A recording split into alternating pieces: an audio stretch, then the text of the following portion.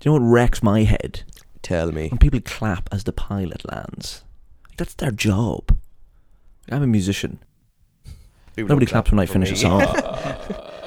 Did you read the latest Cro-Magnon, Ross? I did. How many of you all read though? Did you read them all, or did you just read that one because you were on the fucking cover? I only read the ones that I'm on. No, I read every now. Depends how bored I am. Sometimes it goes past. One has come out and I didn't even know. Yeah. Fair. I thought the spread was so cute. I saw that and I went, "Oh, Pete." I just smelt the foam there. It's horrible. Oh my god, yeah. Probably not that nice smelling anyway. What are you saying? The foam. Yeah, no, the foam. You know, the kind of plasticky. That you could like hear the corridor of your arse when you farted there. It had like an echo chamber effect. He's gone commando. It did ADT sort of effect on it. He is going commando. I left in a rush yesterday.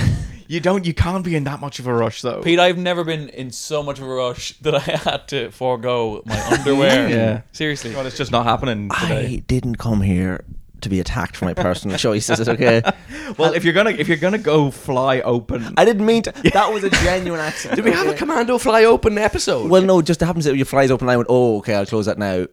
Also, you're very lucky because I was going commando there. I'm very sorry. Good grief. Well, that's because the 501 bottom button is very hard to close. Levi's can go fucking suck one for their button. Is yours button fly? I hate the button fly. I don't mind my button flies. I want a zip fly. We could have a little bit of brain. I would love to have some brain in this fucking podcast. It'd make a Like- change for that 24 episodes. Is this 24th episode? This is episode 25, which leads me into...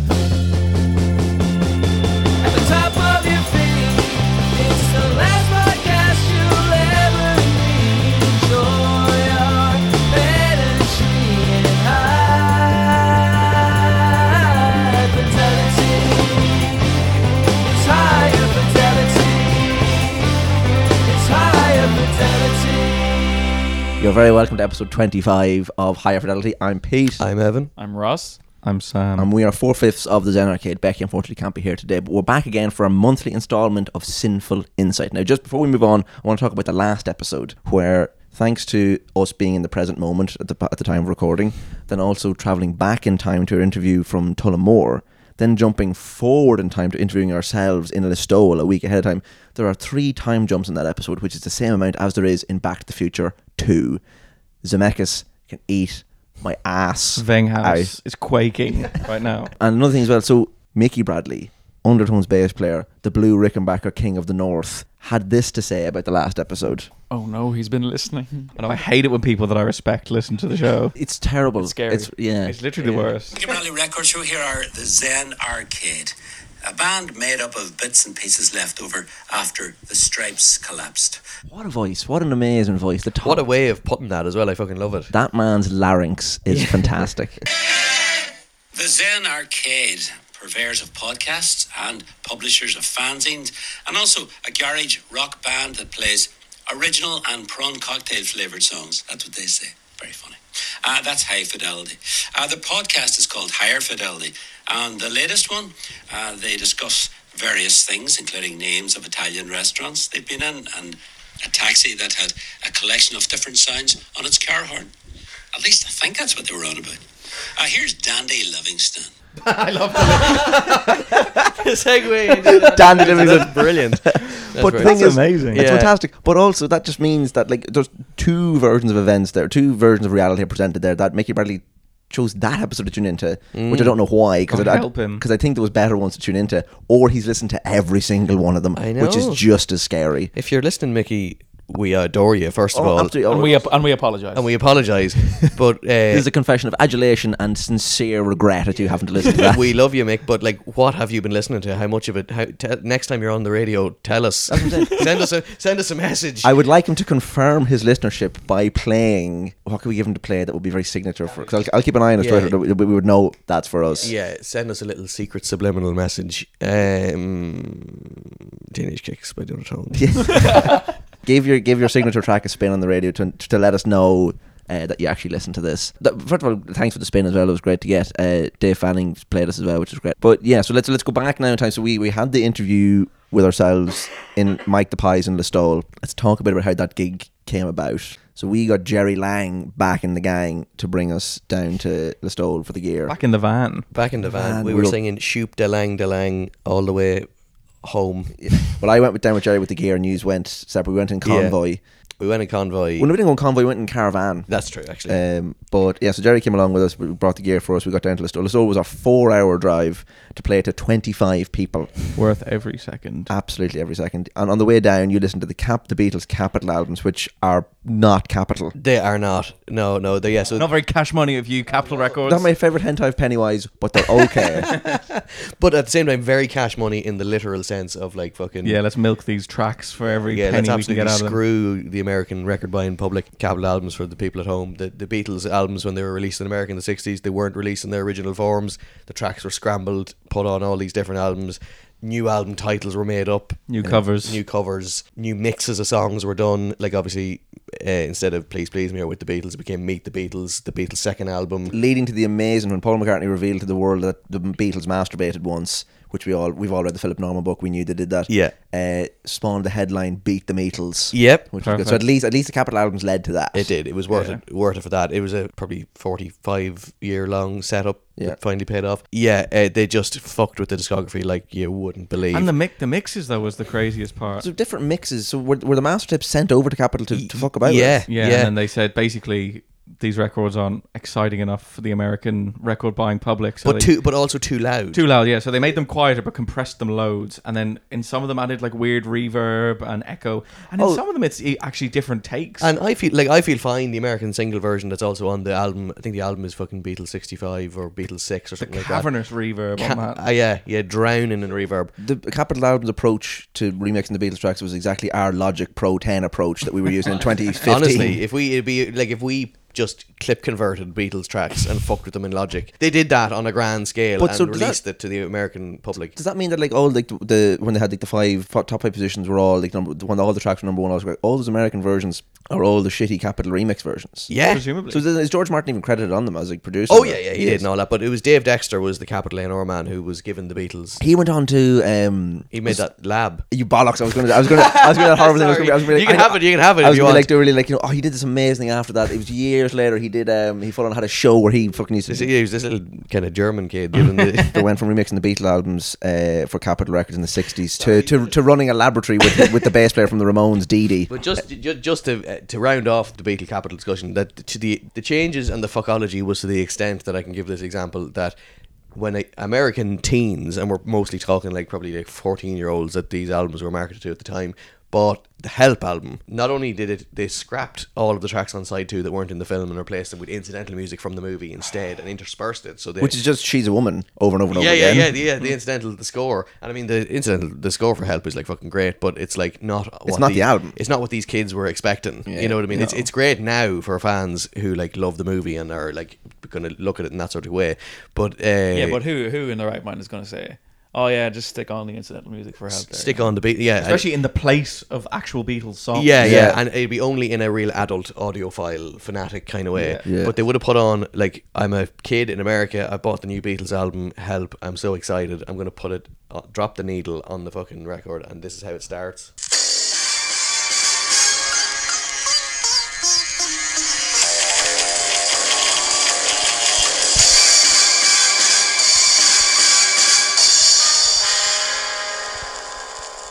And then the song Help would have started. Superior. The name's Lennon. Bond Lennon. I think that's great. And like, It's a brilliant piece of music. But at the same time, if it's like the famously brilliant classic album Help, Yeah. that's where that starts. And then 6 tracks in, you're listening to fucking incidental music. Oh yeah, It's 2 like, tracks in. It intersperses It goes James Bond intro, then the song Help, then The Night Before, and then From Me to You Fantasy, which is a so piece it's of not, incidental they didn't music. just slap it on the B side of the fucking It's record. all scrambledy uppedy. Oh, Jesus. Give it a nice big Big phlegmy cough, phlegm all over the So we've fucking. got fart in one mic and we've got fucking phlegm on the other. So But we've like, got cum and spit left, lads. Get to Yeah. it. We have to shift our mics, Ross. like the sitar James Bond freak out intro is cool. It's just not the Beatles album. Beating the Beatles to the punch with the sitar thing as well. I know, literally. Like, and I suppose it gives a flavour of every element of the film in a 20-second sting. And to the extent when the Beatle Red and Blue albums came out in the 70s, the best ofs, the American version had that intro tacked on to help, because that's how much the Americans associated that piece of music. ubiquitous. But for some reason, they thought that's the appropriate version to put on this compilation. Pokemon Red and Blue were the worst Beatles albums of all time. Beatles Fire Red and Leaf Green. Yeah. Stones, Omega Ruby and Alpha Sapphire. Yardbirds, Pearl and Diamond. Best ones. No, I was a Ruby and Sapphire man. Fuck you. Fuck you. While we're on this topic of Beatle rarities, oddities, and different mixes, Fuckologies. fun fact I discovered this week: With the Beatles was released in Germany 3 weeks prior to its release in the UK, and All My Loving, that famous song that everyone knows, starts like this. I counted. They left the Yeah, they left counting the on. counting in on the mix. Crazy. Ringo never counted in. No. No. Yeah, I don't believe that. No, the Beatles are the least county-any band that have ever... I think they added that in. I just want to bring up just 2 instances now of great contributions to the English language between Scramble the Up-to-D And County County Any. Yeah. Great. You're on a fucking rollie, mate. We're gonna try and Keep it the uppity. We'll keep it the uppity. We'll see what happens. We're doing like I like to vidi some old screens We sometimes. are We're talking inventing in fucking Droog language. Yeah, Capitol. How many you got up to Help on the Capitol albums on the way down? Didn't you? We got through them all. How didn't you go wait to- We finished them on the way back Oh, on the up. way back down. Sorry, between the two journeys, we had listened to them all. And So the they're- interim for your Capitol Records listening was doing a show in the stall. Yep. Amazing. They kept fucking up until Revolver. Revolver was the last one they fucked with. The type of A&R we're talking here. They took Nowhere Man, If I Needed Someone. If I Needed Someone, Drive My Car, and maybe one other song off Rubber Soul. And put them on a new album called Yesterday and Today. With the infamous Butcher cover. I'm a Butcher cover apologist. Fuck yeah. Yesterday and Today, the album then has those like 4 tracks from Rubber Soul on it. Dr. Robert, which was taken off Revolver and put on this album. Act Naturally fucking appears out of nowhere. From What goes on? BFS. Beatles for No, Sale. from H! Is Exclamation that mark. naturally? I thought. You know it's on Help. I'm thinking of Honey Don't. Sorry, from BFS. Best song ever. Might I digress even a little more when we're talking about BFS, Beatles for Sale? Yeah. There was an Irish Times journalist wanted to hire us to do. He was getting loads of different Irish bands to cover songs from different Beatle albums. He would assign an album to each band, and they would pick however members of the band there were, pick tracks. He would each pick a track from that album to then cover. And we were having dinner with him, and he said, "Who's picking what tracks?" I at the time was only maybe 3 or 4 albums into the 2009 stereo remaster we had got that Christmas. Yeah. Was at BFS at the time. You were a big BFS, man. I was absolutely bricked up listening to that You're album. BFS. That's mad. You're the only person in the world who's ever had I that love it. opinion. I love BFS so I much. picked it as my favorite Beatles Beatles album. for Sale. Well, with the No, I Beatles, didn't it's probably my pick favorite. Beatles for Sale is like bottom 2. I was fully torqued listening to that album all the time. I love it. Beatles for Sale is bottom 2. Bottom 2 with Sgt. Pepper. But yeah, it goes Revolver, Beatles for Sale, Sgt. Pepper. For fun listens, I prefer Beatles for Sale to Abbey Road.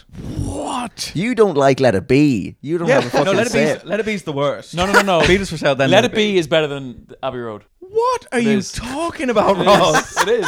Is this like a joke? Is this one of these, like, you're going to try and wind me up with some... You think... Sam, to the asylum with you. Let It Genuinely Be... You think Let It Be is a better album than Abbey Road? Yeah. Someone needs to send this man away. You don't like Let It Be the song. No, I don't dislike it. I just wouldn't... I would skip Let It Be the song. I'm not fussed about Let It Be. But, But like, if it came on, you'd bawl.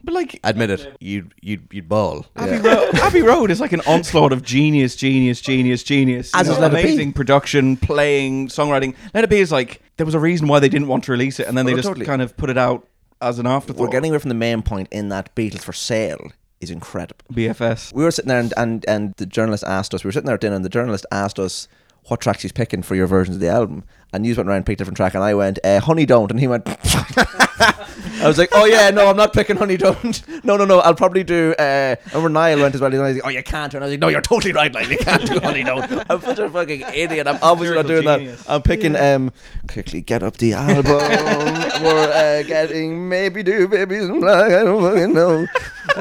What did the rest of us pick? You picked Mr. Moonlight. Okay, that makes very much I think maybe sense. Josh picked Babies in Black, maybe, or did you no reply? You and Josh picked No Reply. I pretty picked I'm a Loser then. I think so. Yeah, no, we did I'm a Loser in a slow... Oh, you actually did it. You went through with this. Well, no, we did We some rehearsed rehearsals it. for it. Yeah, we did rehearsals for Mr. Moonlight as And well. we played it at... we played some of the songs that we'd been working on arrangements for at Colin and Linda's wedding. We did indeed. But I remember at the time as well, we in a fashion very untypical for us at the time said, Mr. Moonlight, that's interesting. Maybe we should do that with a Bo Diddley beat.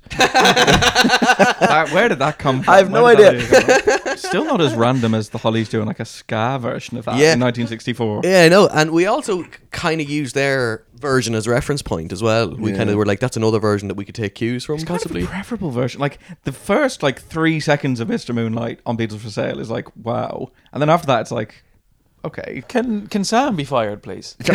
What is good about that? It's fun. John listen. Lennon's vocal performance is good, but apart from that, it's literally the dreariest, most like boring, muddy. Sorry, it's too fucking real for you, Sam. Go listen to handle the fucking Paul McCartney song. I can't handle the rawness of Mr. Moonlight. You can't handle the reality check that is Beatles for Sale. The slap on the face that album brings. We're so that idea got pretty far to the point where like supposedly U2 were doing one of them as well, and I'd say Jesus. U2 probably were they probably went like fucking Stripes got BFS, fuck. You know, Stripes got Mr. Moonlight. Fuck. yeah, that was also the day where we were in the restaurant, and this is our first time in a Milano as well, and I thought like, oh my god, this. We thought, We restaurant. were like, we thought it was fancy as fuck, yeah. We were in Milano, and I was like, oh my god, we're in Milano. If we're in a proper high-end fancy fuck, people here probably have like, you know, like purses that like dangle. Ristorante Italiano, Mumbo Italiano. So I was there being like, oh, I can't believe that we're here. Some mints came with the receipt, and I was like, fucking, there's mint there, Jesus Christ. But I was like, I was learned in the ways, or I've been told about the concept of a dine and dash, whereby you eat and then leave without paying. And I said to the lads, should we dine and dash? And he's went, what? And I said, should we dine and dash? He's went, what? And I went, should we dine and dash? Just as the waiter went, bang, there's the receipt, and handed it over my shoulder. Like a fucking spanner. That was around that time as well. We went to China Garden in Navan, which is a fantastic restaurant. Fabulous place. Again, if Mickey's listening, more restaurant talk for you, Mickey. I know you enjoy the eateries that we discuss. Yeah, so we were there in China Garden, and it was my first time there. You used bigged it up big time styly, and I was like, can't wait to go here. And the plates came out hot, and to me, it was like I'd landed on the fucking moon. I couldn't believe the plates came out hot. Was it good or bad? It was amazing to me. I thought like the technology. I was like, how did they have the technology? I was like, this is obviously just out of the dishwasher. Oh no, wait, this is intentional. Yeah. Amazing. You can't confuse dishwasher heat, with It's a very different kind of heat. Yeah. But yeah, no, that was breaking a hard. The Milano's trip would have been breaking a Hard restaurant barrier. A stringent Eddie Rockets policy. I'd say that would have been enacted until that point. Yeah, no, it was. There was an amendment made to the fucking Stripes Constitution. To the point where we were like, what are we going to eat here? I remember going like, I suppose I could get garlic bread, which is then I would say for the next 10 years almost every day. No, I think I only got garlic bread as well. I remember looking In at Milano's? it. In Milano's, because we were first time in it. We were genuinely going, there is absolutely nothing here that I would eat. I have no idea what to get. Pizza and pasta, like. No tomato sauce, no cheese. Yeah, no true. fucking about. Anyway, so we were on the way to Listowel, and we got to Listowel, and there was 25 people allowed, and because of the COVID restrictions in place, there could only be 25 people there, and also it had to happen on the roof. Because in Ireland at the moment, it's illegal to dance inside, because dancing inside suggests that you're standing up, and in pubs right now, you are not allowed to stand out of your desk unless you're going to the toilet. Yeah. You have people in a pub drinking, but you put one lad on a stage and everyone has to get out. Or everyone's going to die instantly. Place called Mike the Pies in Listowel. So unfortunately, our gig had to happen upstairs. Yeah. So 25 people had bought tickets, and we were playing on the roof. They said, you're playing on the roof. So as we were loading in, the staircase was really skinny, and we were bringing the drum kit in through the beer garden at the back. Sound man / stage manager on the day there was a man called Cookie, said, that's not coming up the stairs. And we said, okay, what will we do? And he said, stand in the beer garden, get up on that fence, get up on that little bench, and just pass it up to the roof to the other guy, and he'll bring it across into the little roof place. We had to like load in via the roof, which was interesting. And as we got, now we come up the stairs, then turn the corner onto the roof to see that they'd put a carpet down and like a sort of marquee sort of roof. It was like a furry sort of floor covering thing, and then a marquee sort of roof thing to obviously shelter them. Now it had rained that day before they put the roof up, and the water, the floor covering was now incredibly waterlogged, and we walked up to see our second show in 2 years back. Live music is back, folks. The entertainment industry is being reignited once more. We turned the corner to see a man hoovering water out of the carpet. The water was still absolutely soaking everywhere. We had to put like tissue down on the amps and on the pedal boards and all that sort of stuff. And then as we were sound checking, we got into sound checking and all that sort of stuff, and it was weird playing, looking at a skylight sticking out of the floor. Got to sound check, and that was all fine. And then we had an irate man come up from the pub to say, lads, match is on downstairs. He's missed up. As if we were going to go, oh my god, the match. He said, can you wait until half time before you do sound check? And the game they were singing the anthem like. We said, what time's half time? And he said about 7:30. And we said, well, doors are at 8. As in, therein lies the problem, doors are at 8. And he was like, doors are at 8. Sorted. Yeah. Like, no. We can't have 2 bands sound checking in half an hour before doors open. Also, you don't need the volume up on the TV for I was about to say, if if you need to listen to the commentator when you're watching football, you don't understand football. Yeah. And we had the great chaps Emily Seven supporting us, Indeed. who we heard in the last episode. Shout out to the chaps. They called themselves a bunch of wankers in the Emily podcast, Shocked. which I respect. And, it was great, but the gig was good fun. They played and then we played. Nothing too untoward. We did a terrifying version of Johnny Johnny Remember Remember Me. Johnny Me. Remember Me. The song, it's a song that is like kind of meant to be eerie and spooky and terrifying at the best of times, but it was a whole other ball game. Whole other ball gag. It's meant to be like spooky and eerie. It's not meant to like inspire panic. Didn't know exactly which is what it did. Because the thing is, the original version is so drenched in like reverb and fun sounds. Ours was, everything about it was dry except for Dry the as floor. a cream cracker. Yeah, except for the floor, which was fucking Yeah. soaking wet. But it was good fun. We then stayed in a house across the way, which belonged to a woman who had a blue plaque outside her house called Kathy Whitehouse, who was the head chef for 3 US presidents. And this is a woman who, according to her blue plaque, passed away in 1969. What presidents are we talking here? Yes, well, it'd have to be. Well, obviously JFK and LBJ. Sure. Probably, unless Did she work until she died? Did they work her into the ground? Yeah, like LBJ was the president in 1969. Yeah. Yeah, but she might have been working. We could be talking like FDR. FDR, Harry S. Truman. Teddy Rose. Teddy Rose is a bit old. She could have started when she was young. Are you saying Kathy Whitehouse wasn't a child protege? How Also, dare you assume? do you know how old she was when she died in 1969? She was old. Go for it. I don't know, but she could have been 103. We had such big plans for the night. Oh. We were like, have a big old night out, have fun. And we had a small old night in. And then I went back with Jerry the next morning at about 9 a.m. Went back, and you said, "Oh, you were kind of like, oh, we'll probably book an hour behind you. It'll be grand." I was like, "Oh, I'm not missing out on anything." And you just had the coziest day out of all Yeah. time. The Balamory theme followed you around. Yeah, as these went did. out. To be fair, everything was closed. We were like, we'll do this bicycle trail. Oh, it's closed. Oh, we'll go to this museum. Oh, it's closed. Oh, we'll go to the monorail. Oh, it's closed. Yeah. Oh, we'll go to Bunyan. Bunyan. Oh, it's open. Ballybunion was open. Bunyan, Ballybunion. What's the story in Ballybunion? Wouldn't you like to know? What's the story in Ballybunion? Tell us where we will go. And you did. Yeah, we did. There was colourful houses there as well. There was a completely matte black house as A well. Vander Black House. And a black. Lovely, cozy little seaside town, though. So since then as well, myself and Evan were hired to help out with a band called De Matrona, a band from Belfast. Evan was hired in on stick duty because obviously his credentials to date would suggest that he's very good at playing the drums. I was brought in as a tour manager because to date I've surely have proved myself to be reliable. Throughout the entire Stripes career, I wasn't the second last person getting into the van every morning.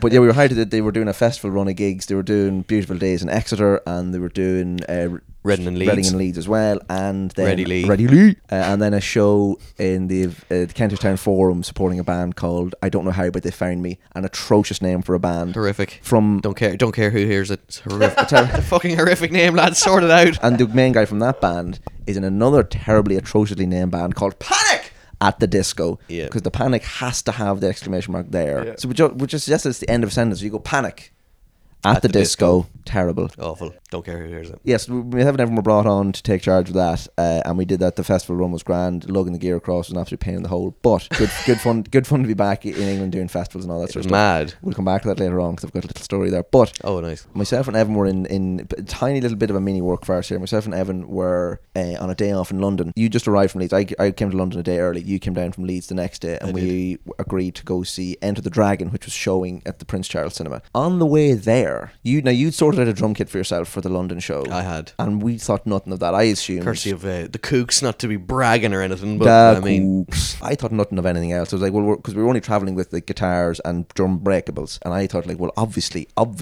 there's going to be amps there. I assume so because I was brought onto the job kind of late-ish. I was like, surely this has all been advanced before this. I'm just here to make sure people like arrive on time and things like that. Then as we were walking to Enter the Dragon, surely to God, all that is sensible in the world, there will be fucking amps there. And then we were literally walking towards the tube station, and I turned to you and just said out of the blue, "Are there amps at this gig?" And you did like a, "Oh, I don't know." And then I just happened to like email our point of contact at this venue and go, "Hello there, just wanted to check, is there going to be a backline at this gig?" And he came back and said, "Unfortunately, no."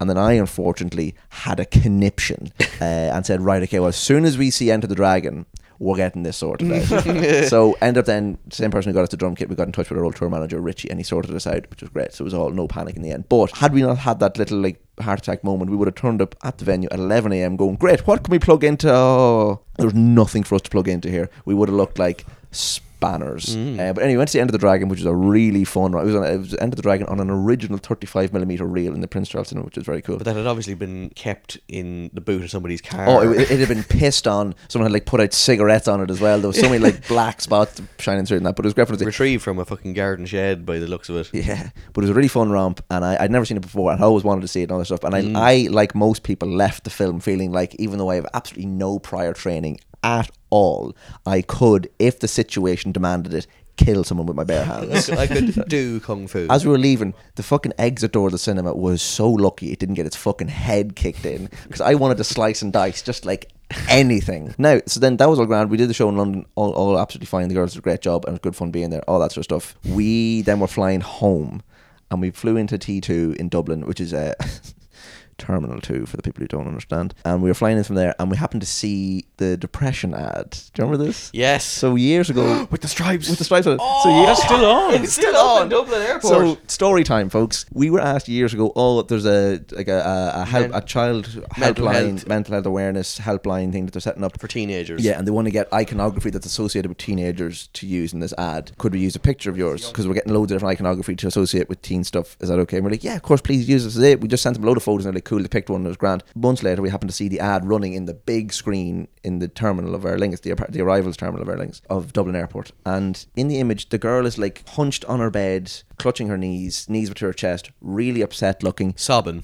and her room is adored in like posters and toys and all that, and they've all been digitally altered to look upset. So there's like a teddy bear with a frowny face. There's a comic book with a man like a cell shaded comic book thing with a man like crying a tear. The tagline is like, when you're down, your whole world seems down, or something like that. So the thing is, the whole point of the ad is like, she is surrounded by everything about her world looks sad and is upset because she's upset and all that sort of stuff, right? So they've got like teddy bears, like the clock, the two hands on the clock are facing down as well to look like a sad face. Everything about it has been like digitally altered to look sad, and the photo of us is untouched. Wow. It's not touched. You just look miserable. Yeah. There's a picture Bob Gruen took of us in New York, in America, and I was like, I quite like that photo, and they were like, yeah, those cunts look miserable in that picture, let's use that for the Depression ad. It's a good picture, but It's a pretty sullen looking outfit, to be fair. I was being like sullen, as in like I look like a cool legend here, not like I were literally the poster children for you should ring someone if you look like this. Well, You know what I mean? I always took on the advice of, if you want to look like no emotion, look bored. But we look I always suicidal. went to just go no emotion at all, poker face. Yeah, exactly. Yeah, but the thing was, they saw this and were like, yes, we hope that if someone sees this collection of images together, that they will ring and get the help that they need. What age is even in the picture? Like I'm probably 17, 18. Yeah, 17, 18, yeah. Oh, on that as well. So one of the girls, a girl called Molly in Dame Matrona, dropped the bomb the first day we were rehearsing that she'd seen me on You've Been Framed before. Supposedly. That's madness. What? Then with the clip of me falling over into the amp that I put up on Instagram ages ago. That's on You've Been Framed. She referred to that video. She was like, oh, what about that You've Been Framed video of you, Pete? We were talking about gas stuff that happened on stage. We were talking about falling over on stage. That's what it was. And she was like, yeah, what about that You've Been Framed video of you? And I said, what? She said, the video of you like falling into that. And I was like, well, I put that up on my like Instagram page. And she was like, well, I didn't follow you then. She was like, I saw that on You've Been Framed. We were like, I sent that in, but I didn't hear back. And she was like, well, that's how I know the clip is called You've Been Framed, because like I refer to it as that because I saw it on You've Been Framed. You're owed £250, ITV, my you friend. money. Did Harry Hill talk over it? What would he have Did said? he have something to say? Oh, Or was it what? in a We We have to compilation? find it. We have to watch every episode Single of You've Been episode, Framed. yeah. We do. But anyway, that's all cool. Before we even get started into the segments, we haven't all hung out in a while. It's really, it feels like I haven't seen you or like Ross or Sam in fucking ages, even though it was literally It's only been like a week and a it's half. like 15 days ago since we did the fucking Irish Music Week thing. We all haven't hung out in a while, and I've missed the chats and all this sort of stuff. So I want to run a little sort of like think piece, moral choice, opinion thing by us. And it's one of my more robust ones as well, I think. Okay. If you had to swap two liquids in your body and where they came out of, what would you swap? So it would be like you piss vomit and you vomit piss, or you cry cum but you ejaculate tears, or you like shit sweat but you poo comes out your pores when you're running. Is shit and vomit a liquid? Can It shouldn't be. They can be. They're semi-solids. They've been known to be. They're non-Newtonian liquids that just behave whatever way they're perceived to be. My vomit's always been non-Newtonian. If you slap it, it's going to slap back, but if you let it simmer, it'll just fucking flow. Simmer. I've had some liquidy poos too. So. Yeah. I know we've all had them, but generally, You're getting away from the point of what liquids would you swap? I want to be the most inconsequential, like saliva and tears the other way around. Spit coming out your eyes, though. you'd have a salty mouth all the time. and as you well. would absolutely die of like salt poisoning. Yeah, I would swap semen and Semen and cum. semen and blood. Oh my god. I think if I had semen running through my veins, I'd be the most powerful man Adonis alive. You'd also I would- cum blood though. Yeah, but I would be so dangerous. You would be the god of You'd be men. so potent. No one would stop me. I'd probably become like the president of the world and fly into space on my own. You'd almost be up there with like Tom Jones or something like that. It's better to come in the sink than it is to sink into the cum. Absolutely. Uh, I might do just like sweat and tears because it's effectively kinda the same thing. Yeah. Probably, yeah, both salty. Maybe I'll change my mind. Maybe I'll go bogeys and cum. I'll swap them. I cum bogeys and For fun. I fucking sneeze cum. There you go. Wouldn't be the most life altering. I mean, how often do you sneeze, really? Yeah, exactly. How often do you Hopefully cum? Yeah. 4 to 5 times a The day. thing of like pissing vomit. Are we reversing the roles of the sneezing phase? Yeah, you at the Christmas table. For the listeners at home, Christmas dinner, I think it was 2016. I genuinely sneezed. We counted like 56 times, 57. Oh my god. You came 56 times. So yeah, so imagine if we were living in a world where those things had been swapped, the characteristics of the organs were swapped. I think I would probably actually what I was thinking would be funny would be swapping like earwax and poo as well. That would be horrific. Imagine your fucking like ear doctor's hop when he'd like syringe your ears and a full on dookie Poo comes out. Like, how would you poo? Would you just like rub it out with like a No, but the thing an is, but earbud? your wax would just occupy the poo, but then so your arse would just produce a lot of wax. And When you would shit needed the when you wax needed out, to poo, you'd just poo wax. pretty much. And Oh, you if you- poop and- wax, so you're not. Oh no, sorry. What am I talking about? No, if you like, Yeah, that's what I mean. Like, you'd still have to shit out your ears. I think you know there's what I mean? I think there's still more workshopping to be done on the think piece, but I think it's a good way to start. What are we exchanging the characteristics? So are the ears fulfilling the function of the arse? Do you hear it through your arse now? Like, can you say that a bit louder, please? And like fucking point your arse at someone. Screaming into somebody's arse, and it's like, geez, you're frightened the life out of me there. I think I would swap piss and poo just because they're so close. They're not close though. No, but as in literally in terms of like geographically. Geographically. Location wise. squeezing the poo out your willy though. It'd be like Play-Doh. It'd be like the little Play-Doh. It'd be like a little little squiggle. spaghetti. Yeah. Oh my god. And then it'd be like I'd be like a bird pissing. Like you just like out the arse. It'd Going be to the great. podcast. I know. Mickey Bradley's gonna hear this.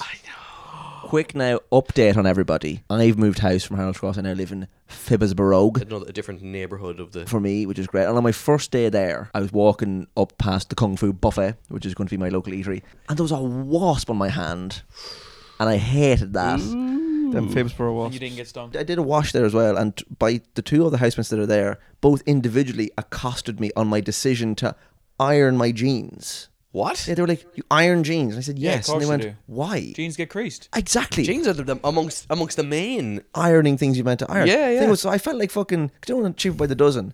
I can't think of the character's name, but Piper Parabu plays the older sister, and her boyfriend is Ashton Kutcher. And they're like, "Oh, we hate him. He's such a prick. Oh, he irons his jeans." And I was like, "That's a pretty logical fucking thing to do." You know what I mean? You And want they- your jeans to look shit. Yeah, exactly. And your man, one of the guys in the house was like, you know, I suppose, you know, I was like, I'd iron jeans all the time. I don't want to look creased. And he goes, I suppose the crease thing is maybe a style thing. And I was like, I don't need looking like a fucking vagrant. It's a style option. You know what I mean? It's a style choice. What about the mail you received, Pete? Oh yeah. I was at the house. I haven't told anybody that I've barely moved there. Like, you know, but I didn't tell you Yeah. my address yet. No. Nobody knows. And I got there, and the second day that I was there, I had all my stuff unpacked and all this stuff. I moved. Sorry, in between. So we played in Exeter. Yeah. Did Beautiful Days Festival in Exeter.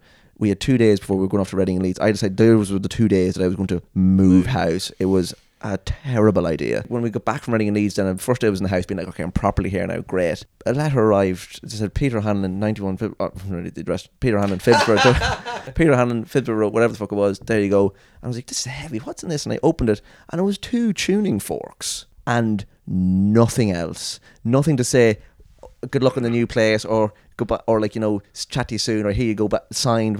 Nothing at all. So 2 weird. totally unsolicited, unwarranted tuning forks. I don't know who the fuck sent it. I know what F is, but I don't know who the fuck sent it. Because I was thinking, like, maybe it was the housemates from the other house sent it as like a goodbye, but also Do they know the address? They don't know the address. No. I have no idea who sent me these fucking tuning forks, and I don't know whose address I gave out. I don't know what is going on. But anyway, Becky's not here, but she went to London, which I assume was good crack. Ross, you went away for your birthday. I did. I turned 24 from the age of 22. I skipped 23 because fuck that. So I stayed 22 for an extra year.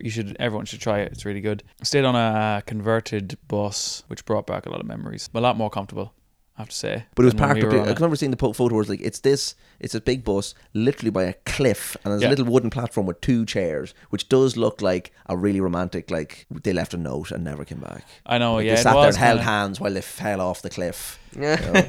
Yeah, no, it is mad. Like, it literally is like bus, then 2 meters, the ocean. But at the same time, you're like up a giant fucking cliff. So as a Bex went to London, you went to where was it? In Cork, was it? I was in Cork. You went to Cork, and you went mad. Yeah, How was that? fine. Great. I went stir crazy and booked myself some tickets for a trip that's going to happen after this. Yeah, you're going to Rome. To Rome. Can't believe you're leaving the I country. know. How irresponsible. I mean, Let's it's do it. such bad form, but what can you do? Really inconsiderate. You went to Cork. The lads went to England, but Rome is a whole other story. Yeah, no, it is. We wouldn't be friends if we didn't voice our concerns. I know. I don't think you should go. Well, I'm only going as a way of trying to find the best Italian restaurant because we've been to the place in Cork, which is pretty much the top spot. I don't think I'm going to be able to beat that. But You're also going to like the most down and out city in Italy. All their buildings are old and crumbling. Yeah, man. like It's that. fucking They have stupid. that big building in the middle, and it's just falling apart.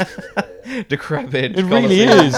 Yeah. Like Jesus. Colosseum, wouldn't want to fucking be ya. Damn right. I was in Blanchardstown yesterday. Now there's a fucking city. I saw there was a mother saying goodbye, or an auntie or someone saying goodbye to a little girl. Don't know, I'm gonna cry. Who was going off with her mother or auntie, whichever one it was. Yeah. And one of them said, "See you later, alligator," and the little girl replied, "In a while, stinky poo poo head." That's infinitely better. You saw a genius at work. My cousin's husband's niece is a very funny child, and I've seen several videos of her, and she had an obsession with saying, "Did you have a nice time in the toilet?" Like saying that over and over again on camera, and then one time changed it up to be, "Did you have a nice time with the socks with the poo in it?" Brilliant. I think we'll kick into the first segment. Pete. We're going to go into the segment now. We're going to go into Pete's patent pending.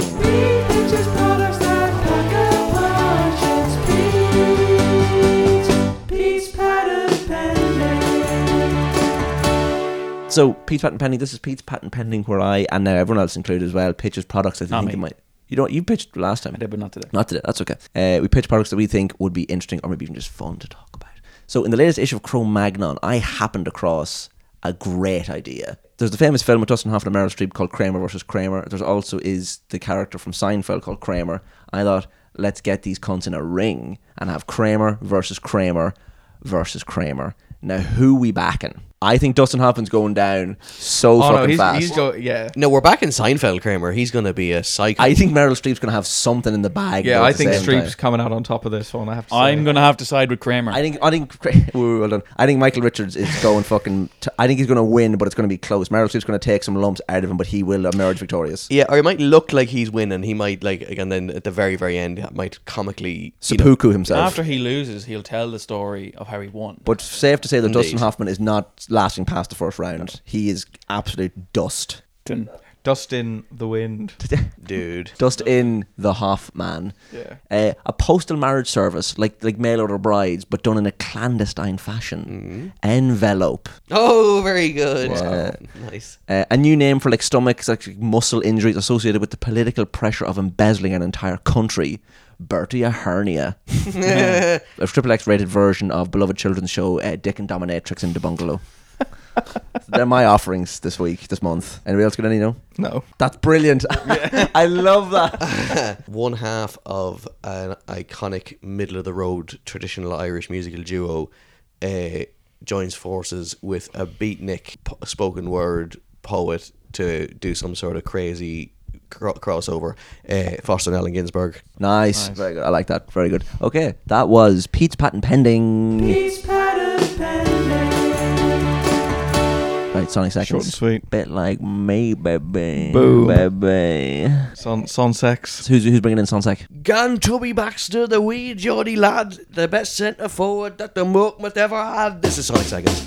Intro solo, broken down verses, incorrect lyrics and off my curses, production anomalies. Sonic Seconds. Sonic Seconds. Yes, this is Sonic Seconds, where we play 2 or 3 seconds from a track that just make the track for us. That's from Shooting Stars, ain't it? Yeah, well, Vic and Bob. Vic and Bob. Vic and Bob's big night out. Bollocks. I painted it. Approximate knowledge. I was going to do a quote from that clip, Ev. So Oh, yeah, well, You can later on. do it. Give us your Sonic Second. My Sonic Second is going to come courtesy of the Rolling Stones, would you believe, as a little tip of the hat, because obviously since the last time we've spoken, we have lost a ledge bag. I hate to report the death of a ledge bag. Charlie Watts. We really have. I was very sad to hear of the passing of Charlie Watts. What a fucking absolute legend. We all obviously, I know we've ragged on the Stones prior. We've all got different complicated relationships with the Stones. As does that Mandy woman that Will Wyman went out with. But obviously, no denying the original early years. It was obviously a very big foundational influence on ourselves back in the day. And Charlie was always, regardless of whatever you might think of any period of the Stones, Charlie was always a cool bastard. Always held it together and was a fucking legend pretty much all the time. Loved the guy. This is a fantastic intro to any song. I think the Stones' fourth single, first number one, Bobby Womack song, It's All Over Now. If I was to pick a favourite Stones track of the Stones eras that I favour, this is possibly up there. Just what a fucking cool intro, what a great fucking start to a track.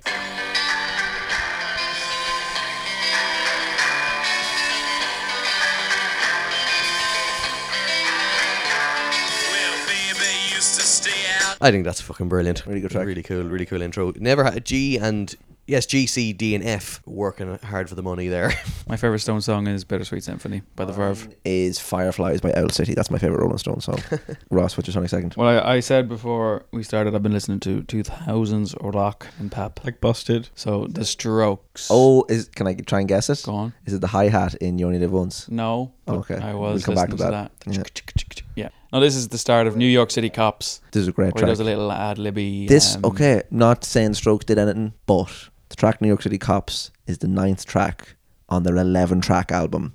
New York City Cops. Didn't it have to be? It had to be taken off the album. 9/11. Was it? It was taken off the album because of 9/11. Well, it's on the album. Oh, but it got removed from. It got removed, but the fucking album cover didn't. Actually, no, the album cover was changed in It America. was changed. It was. That has nothing to do with 9/11, though. Oh, you're right. Yeah, it was taken off following Yeah. the similar tracks of that, but it was still released as a double A side in America as well. Oh, nice. Go on, Ross. What? What's the Sonic Second? Oh yeah, this bit when he comes in and he's a funny bastard.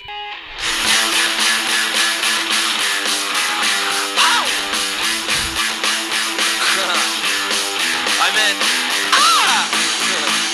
no, I didn't mean that at all. That's good. Nice little studio ad libs. I think it's a really good song. It's one of my favorite songs on that album. It's very good. Yeah, so that's Sonic Second. That's my Sonic Second. Strokes are cool, man. Strokes are cool. They are. Yeah, ish. I'm literally not making fun of you. I'm saying that they are cool. No, they are cool. They are. Don't get defensive, man. No, I'm saying they are. Like Chill the beans, man. Strokes fucking suck. They suck sack. Fuck the Strokes, man. they did. They were pretty big. What's your Sonic Second? My Sonic Second. Well, I don't know how familiar all of you are with library music, but it's something I've been delving into recently. Familiar with the library music that has been featured extensively on the 1967 to 70 Spider-Man series. That'd be the extent that I would know it too as well. Yeah. This is going to sound really stupid, Sam. I thought libraries held books.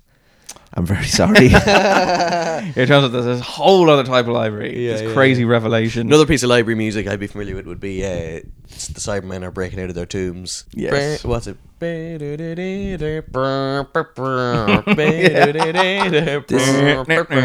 spoil the Sonic Seconds. You just spoil the Sonic Second. Sorry about that, Sam, but let's move on to the next segment. The last time I was in a library, Faith by George Michael was playing. So is it that? In the library? Yeah, well, basically, yeah. There you go. Library music, just, loads and loads and loads of music recorded by not famous but very well regarded musicians in the 50s, 60s, 70s, etc. made for use in TV and film that other places, other corporations like the BBC could just buy and use. For example, Peter Serafinowicz show from the 2000s Yep. uses library music as its theme song recorded in the 60s by a man called Sid Dale. And today I'm going to be talking about a Sid Dale track called The Hellraisers, and there's just a drum fill in it, a tasty little drum fill at the 1 minute mark. Just love that. I know it's simple Is enough. that bam, bam, bam, Yeah, bam? yeah. Yeah. So the most brilliant. bog standard snare roll I know, ever but it just committed sounds to so music. nice. Okay. It sounds so good. It's a sugar digga digga ding. It's so well recorded, and it could well have been the theme song to a TV show from the 60s Probably was as well. under a different name. Sharp left turn from that. No, not actually not too drastic a departure from library music. I have a live clip of the Coral doing Dreaming of You live at Glastonbury in 2007. Love it. Love these live Sonic Seconds that you're bringing in, Pete. Would I have another live Sonic Second? Did I? With Badfinger. Oh with yeah, Don yeah. Plam. So I'm just gonna play it here. I think it's the first Up in My Lonely Room in the first chorus in this. James Skelly tears the world a new one with his take. As is his want.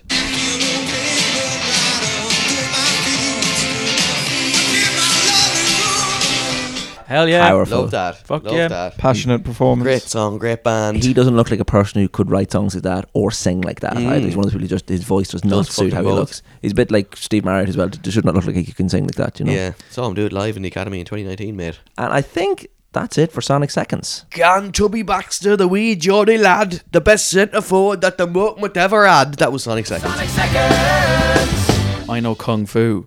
This is Faux Singing badly, and we listen to them gladly. It's the Oh shit! Sorry, one more time. Yes, this is Vopaz, where we bring up instances of singers just cacking it either live or, on a rare occasion, on the recording when the producer or the band didn't know what the fuck they were at. Yeah. That was from Matrix, wasn't it? Yes, mate. Yeah, Jesus Christ. Okay. Yeah, because the Matrix is coming out again. It's, it's Being remade. Remixed. They're doing a capital version of Remade it. Yeah, with We shot it like, is it? yeah, it's a new movie. Jesus. With a new Morpheus, unfortunately. And a new Keanu and a No, Keanu. Keanu. Also, they're using Kia old. So it's a sequel, or it's like a remake of the first one? Looks like a sequel. Oh, no, that's maybe okay. not. What happened to Morpheus? It's the Matrix 4. You guys. So it's just another film. It's not a remake. They're just doing Matrix 4, Ross. Well, it says here the Matrix Resurrections, Yahya Abdul Mateen II confirms his role as Morpheus. So that's the new Morpheus. So what happened to Morpheus in real life, the original one? He doesn't know who the original Morpheus is. Lawrence Fishburne. Yeah, is he still alive? He's still alive. He is. He's just got better things to do. He's Perry White in the new Superman movies. Lawrence Fishburne has never been known as Morpheus. I forget. I was like 10 when I saw The Matrix. I forgot who he was. What's your faux pas, Ross? My Vopaz. I find it so hard to find Vopaz, but yeah. It's horrible. I love it. Oh, I've lost it. Basically, I've gone looking. See, things you don't go looking for gold. You just live your life and they come to you. That's what I do with Yeah. Vopaz. I just listen to stuff and I watch Ross, and then eventually I'll come across one and go, fantastic. Bad vocal performances. Yeah. Did you literally look up on YouTube bad vocal performances? Yeah, but it's not, that that's takes all the hunt out of it, Ross. No, but that's that wasn't actually what I got it from. I got this from TikTok, Oh, okay, from TikTok. Oh, nice. but I've lost the video. Ah, fuck this anyway. I can't fucking find it. You gotta save them. You gotta save it. Fucking You didn't save it. How did you think you were going to find it? How did you think the page wasn't going to like reload and it wasn't going to fucking disappear? yeah. Anyway, it was a fucking. Okay, I think I found it. Oh, brilliant.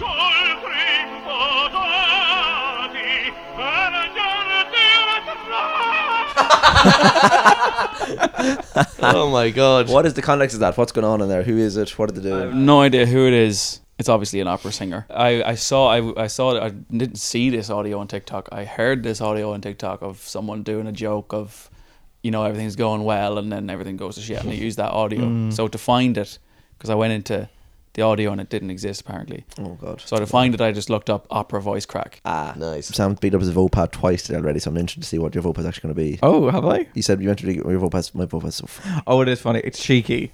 It's a cheeky one. Because it's not necessarily like a wrong note or anything. It just sounds absolutely ridiculous to me. So I don't know if we're aware of the Police, the band.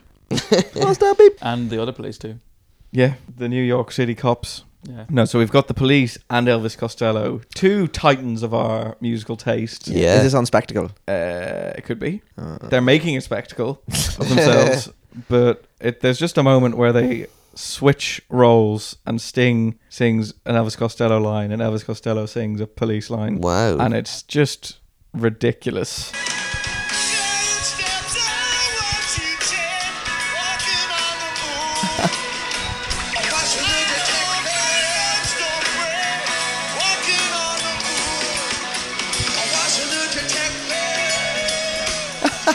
Just the overlap, like Elvis Costello's clearly out of his range, but fair play, Absolutely. he is trying Yeah, to yeah. sing that, and then just the what the the way like Sting gets kind of like undercut the first, like, let me sing your hit to you for God's sake. That's fucking stupid. Costello is fucking splitting sack though to get up there. Yeah, no, he really is. The poor Didn't man. realise they were both the same song as well. They are I know. very similar. Yeah. Yeah. Mm. Okay, so my Sonic Second comes from the newly christened like enemy of the podcast, Vopa, surely. Vopa. My Vopa comes from the newly christened enemy of the podcast, Van Morrison. Oh, I can't wait for this. It's him promoting latest record project number 1. Yes. Promoting it on Jules Holland doing Up County Down. On the new series of Jules, is there? Well, this came out 11th of June 2021. Is he from Down? I thought he was from Antrim. Maybe, I don't know, but he's obviously Up County Down. He's Well, like, the boys are there. He loves the guy. Yeah. so this, Up down. again, don't think this is necessarily wrong notes. It's just what he does makes no sense. In standing with his general persona. Yeah. Yeah. I've been deep in the heart of Texas, Not even like that. deep in the heart of down. Been up on Highway 1. Did he just say deep in the heart of Texas, deep in the heart of Down? He did. He's like deep in the heart of Down. He's in Lurgan, lads. Go back. I've Can been you- deep in the heart of Texas, deep in the heart of down. Been up on Highway 1. Child, I've been around. Good grief. Is that's like Didn't even realise this had happened. it's like the Family Guy Sting thing? Yeah. Yeah. Hear the last two On words the of- summer kind of see my nanga. He With believe a hop a brand new day. Poor Van. Not poor man. No, Van. fuck that. Poor Fuck Van. Van. Poor Van. That's No, so it's funny. ridiculous. It's ridiculous. And people have to put up with that. Like, it sounds like comedy music from a satire Disney movie musical kind Latest of. record project. Hope it stays the latest record project and there isn't another one afterwards. Yeah, where's Volume 2, Van? Why are you on Twitter? Why you want Facebook? Why are you on TikTok? Why are you on TikTok? Or lovely if he finds a video of himself on TikTok, he's like, why am I on TikTok? Right. What does my one come from? So my Vopa comes from the Kinks. Nice. In the last since we got home from our sojourn to England, be it safe to say that the time that I've spent in the house has been spent when not watching Sean Locke and Mickey Flanagan videos, listening to the Kinks, Great. because I watched the Great Kinks documentary from 2018. Very Anglo-centric things to be doing. Yeah.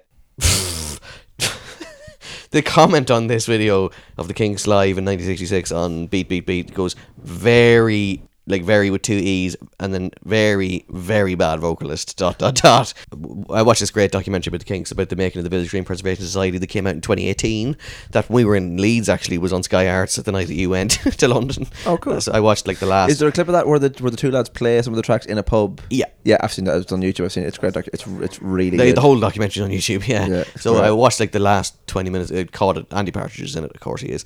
Caught the last half an hour of it on Sky Arts in Leeds, and I was like, when I get home, I'm going to watch that in full, and I did, and I loved it, and I've been on a Little Kinks thing ever since. Nice. Again, that brought me to this space, this very un-Village Green sort of place, not pastoral. Well, actually, ironically, Milk Cow Blues is the name of the song, so literally pastoral in some way. The Kinks have been known to do cool renditions of Milk Cow Blues in the past.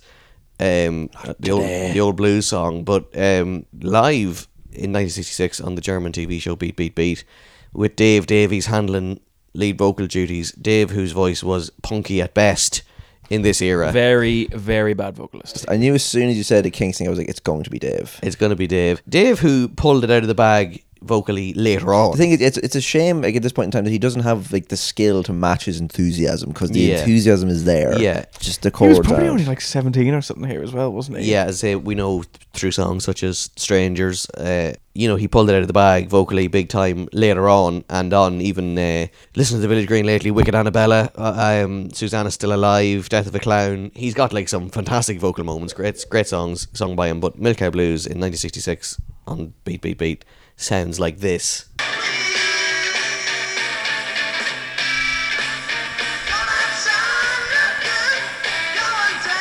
Oh no, Dave. I'm sorry, Dave. No, he should be sorry. I'm not sorry. Garage rock, punk rock in it, all that sort of stuff. Can't sanction that. Well, the Kinks in general are just better later on. Pretty, yeah, from a certain period, and Better later on, and I don't think ever would have been like oh god, yeah, the Kinks live was I think they're like the albums are just the albums are fucking incredible. It's about the songs and it's Yeah. about the songwriting and the albums and all that sort of stuff. Like there is a live in concert BBC in concert thing from about 1970. which It's is- incredible. It's But fucking brilliant. But again, that's 1970, so it's like But it's not like oh god, yeah, they're just such mad rabid performers. Like this is them being like, we've got our orchestra, we've got our back, Yeah, we're like recreating the songs yeah, live. it's about the content as opposed to Performance. But yeah, to the two comments in that video, one very, very bad vocalist, and then the next one just goes, ha, garage rock. So that sums it all up.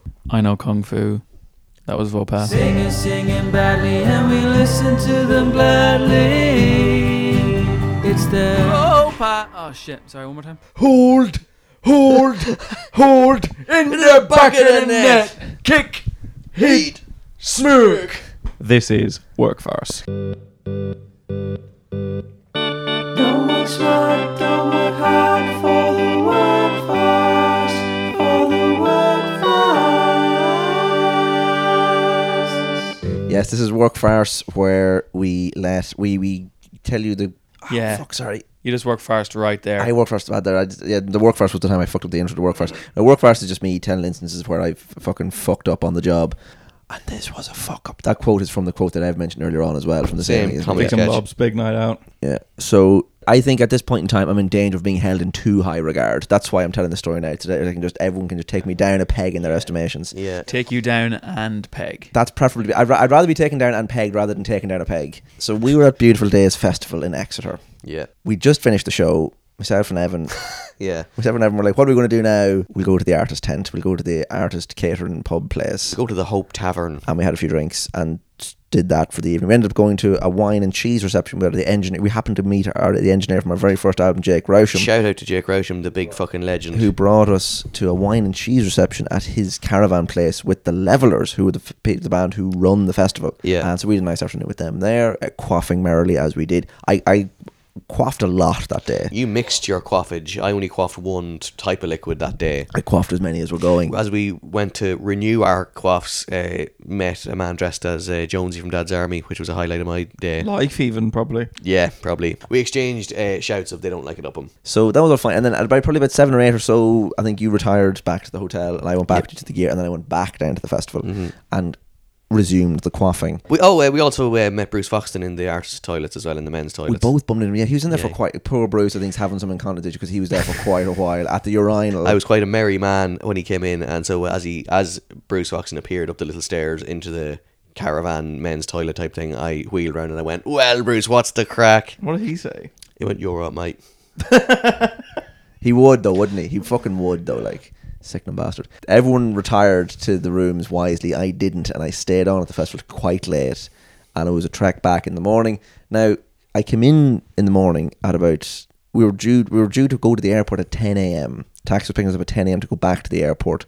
I got into the room maybe about 9:18, quite late, and apparently came into you and finger gunned and went, "I'm back." Yeah, he did. Yeah. You woke me up, you bastard. Came in quite inebriated and went to bed. The alarm went off 15 minutes later for me to get up, and I did that, like, jerked awake, like, oh Jesus Christ, to get okay, Christ. Now at this point in time, we were day 2 into my tenure with De Matrona, which is the name of the girls' band, as their tour manager. Yep. And was like, oh, today is an ordeal now. And they had gotten us up both days as well.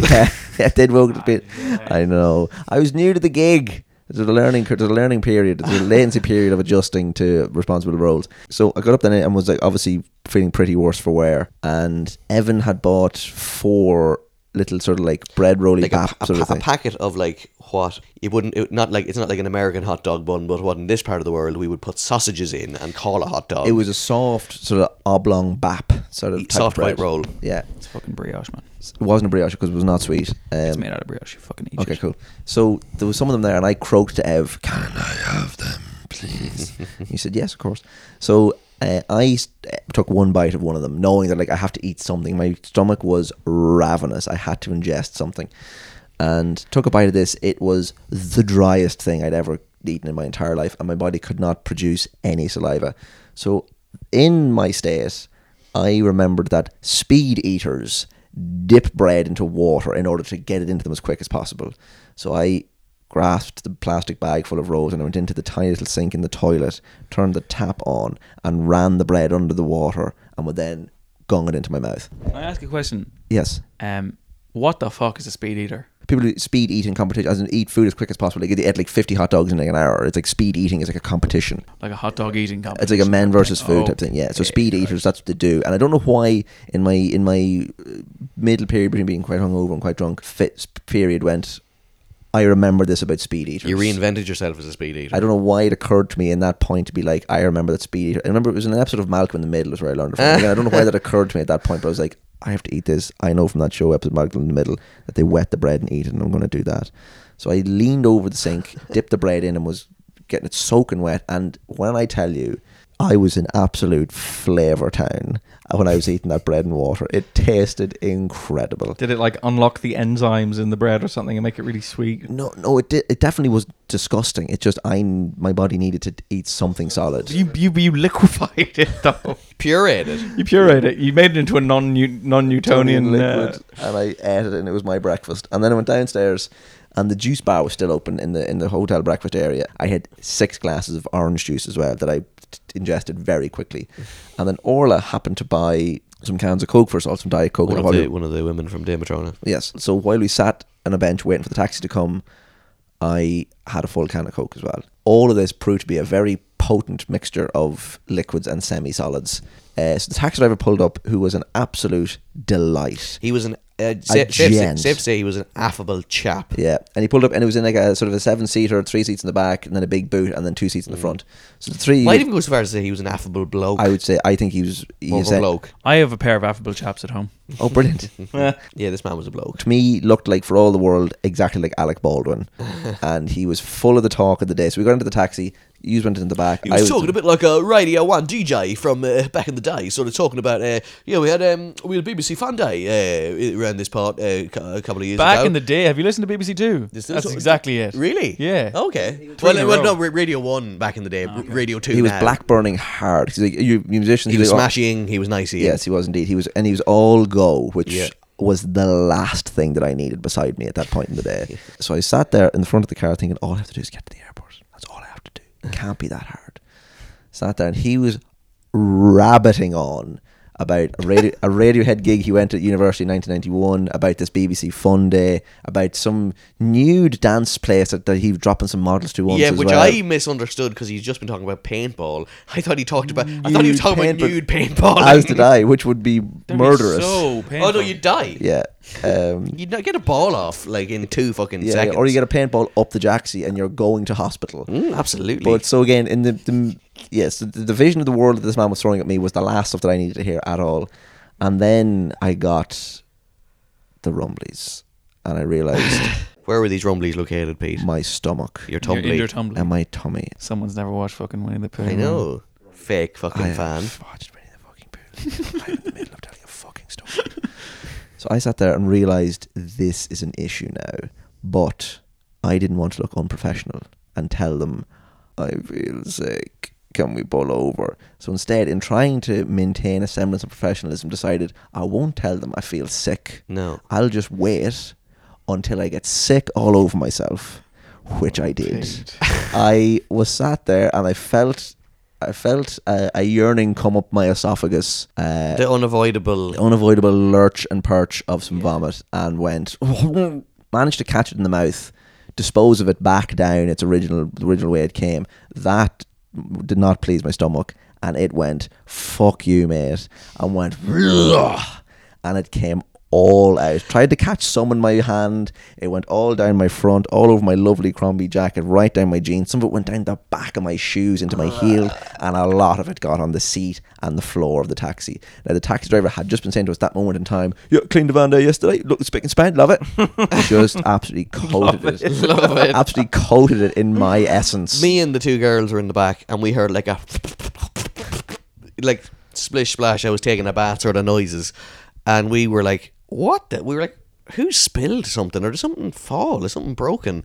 And we thought like it was like. I didn't realise Pete had like a fizzy drink or something that he'd like shaken the can and like sprayed it everywhere or something like that in the front. But it was actually just it was your intestines. Obviously the driver got a hop because he was a very innocent drive to the airport at 10 a.m. on a Monday. Didn't think anything was going to happen, and then suddenly a 25-year-old man beside him, without saying a single word, having not spoken since getting into the taxi, vomited everywhere. We pulled over, and I got out of the car, stumbled out of the car, went over to the side of the road, and my vision was obscured by the fact that all I could see was pure cylinders of orange coming out of me. Can't imagine what you were thinking was going on at all. Obviously, It was like abject confusion at first, and then it was like, oh, Pete's getting sick. I got back up, stood back up, was vertical once again once I had finished, and walked back over to the van thinking, I'm going to have to try and salvage this a bit. So opened the cabin door where you all were, and with vomit still dripping down my chin and on my front and all that, said, really sorry girls, I came over a bit funny there.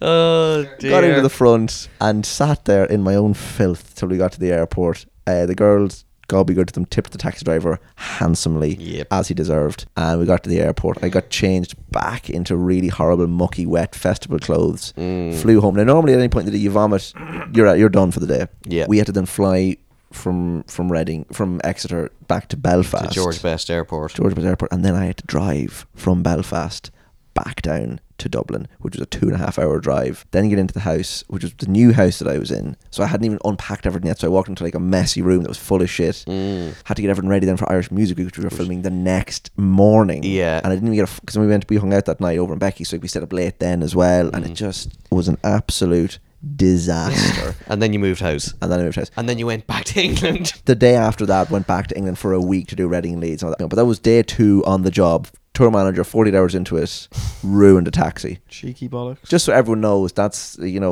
my capacity does know some bounds. That was one of them. Yep. Hold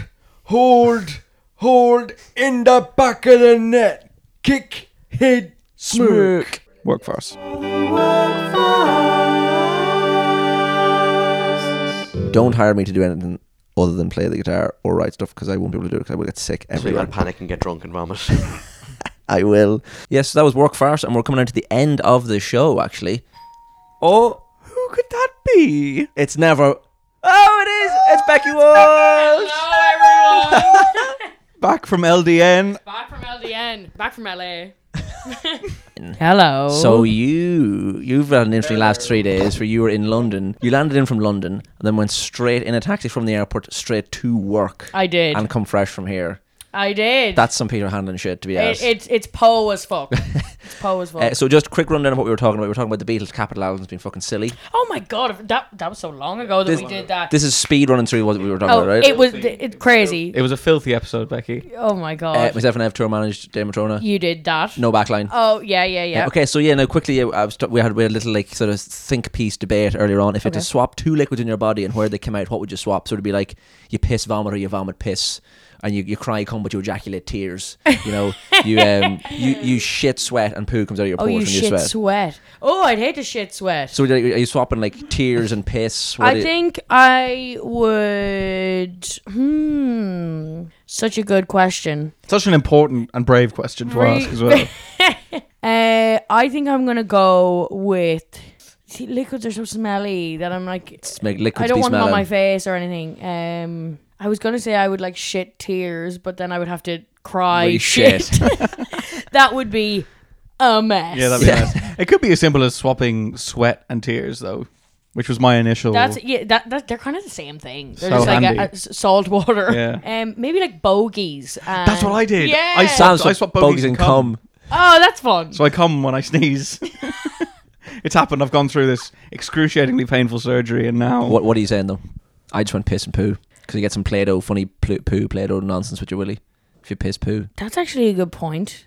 Maybe I'll go bogies and poo because it's 2 funny words. Nice, It's great. It's funny as well. So updating everyone else, as I moved house on my first day when I was walking back to my house, Oh yeah, there was a wasp on my hand. There was a wasp on my hand. we're neighbours now, Pete. I know, how cool is And that? we haven't abused it yet. No, because I've barely been there as well. Anyway. Yeah, When I was there the last few days, you were gone. Yeah, true. But yeah, so you went to London. Good fun, good crack. A great What time. else we talk about? Yeah, Kramer versus Kramer. Who you back and who's winning? Kramer. boom. As in Michael Richards. Oh yeah, the Kramer. We're talking about how Dustin Hoffman is going down so quickly straight away. Oh yeah, who gives a fuck? No, Yeah. it's Kramer. We ended the show on Work Farce and talked about my vomit excursion in Exeter. You silly boy. Wait till you hear this.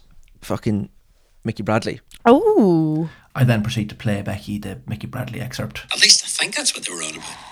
It's amazing that was his takeaway from the episode. But And why did he listen? what? I can't believe he's listening. I'm so scared now. The fact that he was on Top of the Pops in 1978 and now he's listening to us talking about the restaurants we went to. I know. Yeah. I know. Nice to squeeze Becky in for the last 5 minutes to give you a quick run of the whole episode. Nice little recap for everyone who's been listening as well. So we've just gone through the whole episode again in micrometer bits for Becky. Yes. That concludes the 25th episode of Higher Fidelity, which is also the same number as my age, which feels like a bit of a milestone. And I've made sure to let myself down on this as well, which is great. Bag full. An absolute bag full. Yeah, so supposing the plan, we'll just give them a quick rundown. We're doing this festival now in October in Rotterdam called Left of the Dial, and they've asked us to do a live episode of the podcast live on air in front of an audience. We're turning into Richard Herring's Leicester Square Theatre podcast. We are indeed. We're going to record that, and that is going to most likely be the episode in October. So it's going to be a live episode in front of a live studio audience. But anyway, I've been Pete. I have been Evan. I've been Ross. I've been Samuel. I'm Becky. And we're reminding you to be rooting, Be tootin'. Be parachuting. Be kabootin'. And always be shooting. but most importantly,